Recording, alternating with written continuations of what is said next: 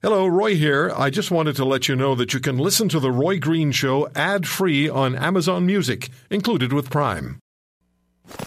Direct, hard-hitting, no holds barred. The Roy Green Show on the Chorus Radio Network.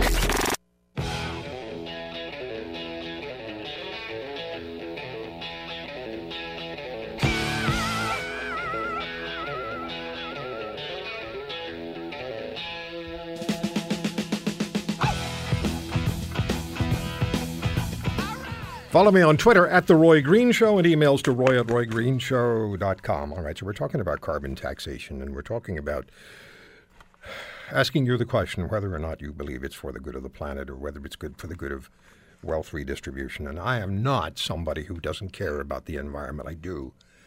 I just have a very strong feeling that a lot of this is about wealth redistribution. I know. Call me a denier if you wish. Here's the email that I received from my friend. I received a bill of $974.71 due September 26, 2016, for the period of June 20th to August 19th, of which electricity charges were $751.04. Water charges $223.67. This is a one-home residence, right? It's just not we're not talking about an office building here. A residential home. Included was a delivery charge of $160.51. I called Burlington Hydro to discuss and was told that a lot of people's bills were even worse and to speak to Kathleen Wynne. I advised and asked them to make a note that I would pay part now and the balance later, done to make a point that the bill was outrageous and that it would be a hardship for most people to find room in their budget for a payment that is double what it normally would be. I paid $474.71 on the due date of September the 26th.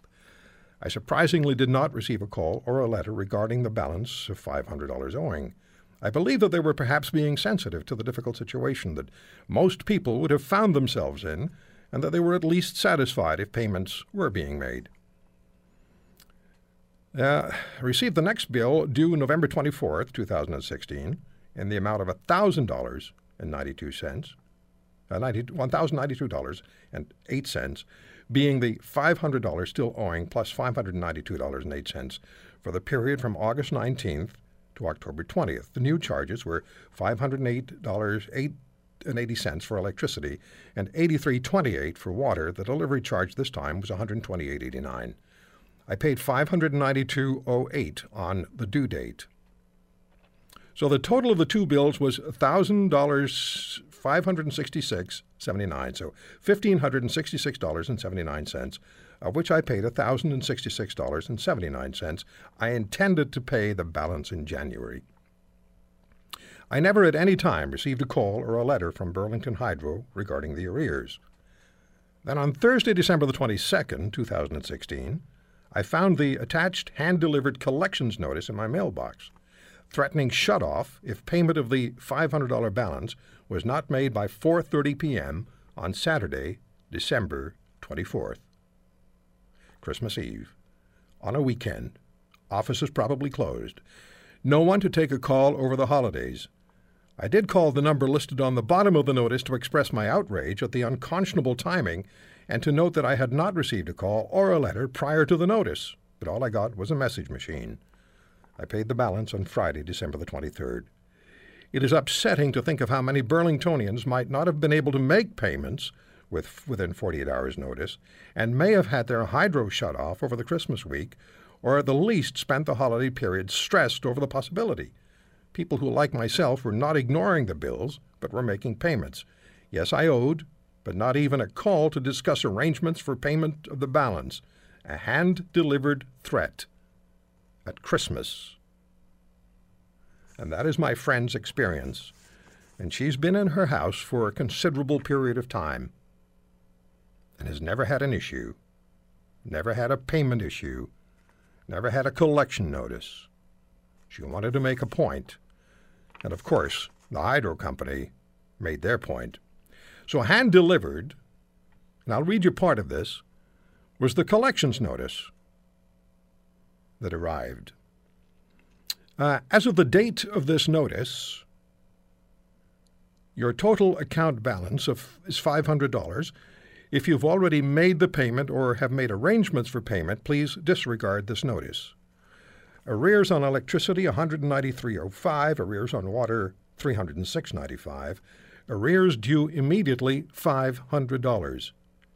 Payment of the electricity arrears is required immediately, but no later than 4:30 p.m. on 12/24/2016 to avoid service disruption. Service disruption will take place between 12/27/2016 and 1/5/2017 without further notice. Service disruption may take place whether or not you're at the premise. It goes on, should your service be disconnected or interrupted, cash, credited check, or credit card payment will be required in the full amount of the arrears. And they go on to point out that there's a reconnection charge of $185 and another reconnection charge of $65. The $65 if it's during regular business hours and the $185 if it's reconnection outside of business hours. They also offer an opportunity to appeal for assistance if you're suffering financial hardship. To determine eligibility, please contact the Salvation Army, and they give a phone number. So here you are at the end of December, and you receive hand-delivered a collection notice. Nobody's called. Nobody sent a previous letter pointing out that you owe $500. After my friend had made calls and said she was protesting the amount of money that she's being billed, as so many people in this province are doing, protesting what the hydro costs are. And the response is, well, we'll just cut you off. We'll just shut you off. We'll cut the power. And that's what's happened to a lot of people in Ontario. And you've heard some of them on this program. And you heard the executive director of the United Way for Bruce and Grey County say that she is concerned that some people will die because of the electricity costs, because of the cutoffs, the shutdowns. Now, Ontario Hydro will not cut anybody off between the 1st of December and the 1st of April, but smaller electricity companies will. This is just outright bullying. This is harming people. And the only reason these rates are being charged is because the provincial government made deals, as they were selling Hydro One, made deals with the companies, or signed contracts with the companies they made the sale to, that these companies were guaranteed a certain amount of money. And if there's a difference between what you use and what the government owes, according to the contract, you, the consumer, are going to have to pay that difference. The Auditor General for the province has already said that $37 billion has been paid by taxpayers that shouldn't have been paid over a period of years. And more than $130 billion more will be paid between 2015 and 2030 because of the misfiring and the mishandling of money by the Wynne government. And what does the Premier say? Well, I made a mistake. I made a mistake. Some mistake. How many people got cut-off notices and weren't able to pay the balances that they owed? They tried, but they couldn't. How many people got those notices, and how many people's Christmases did it spoil?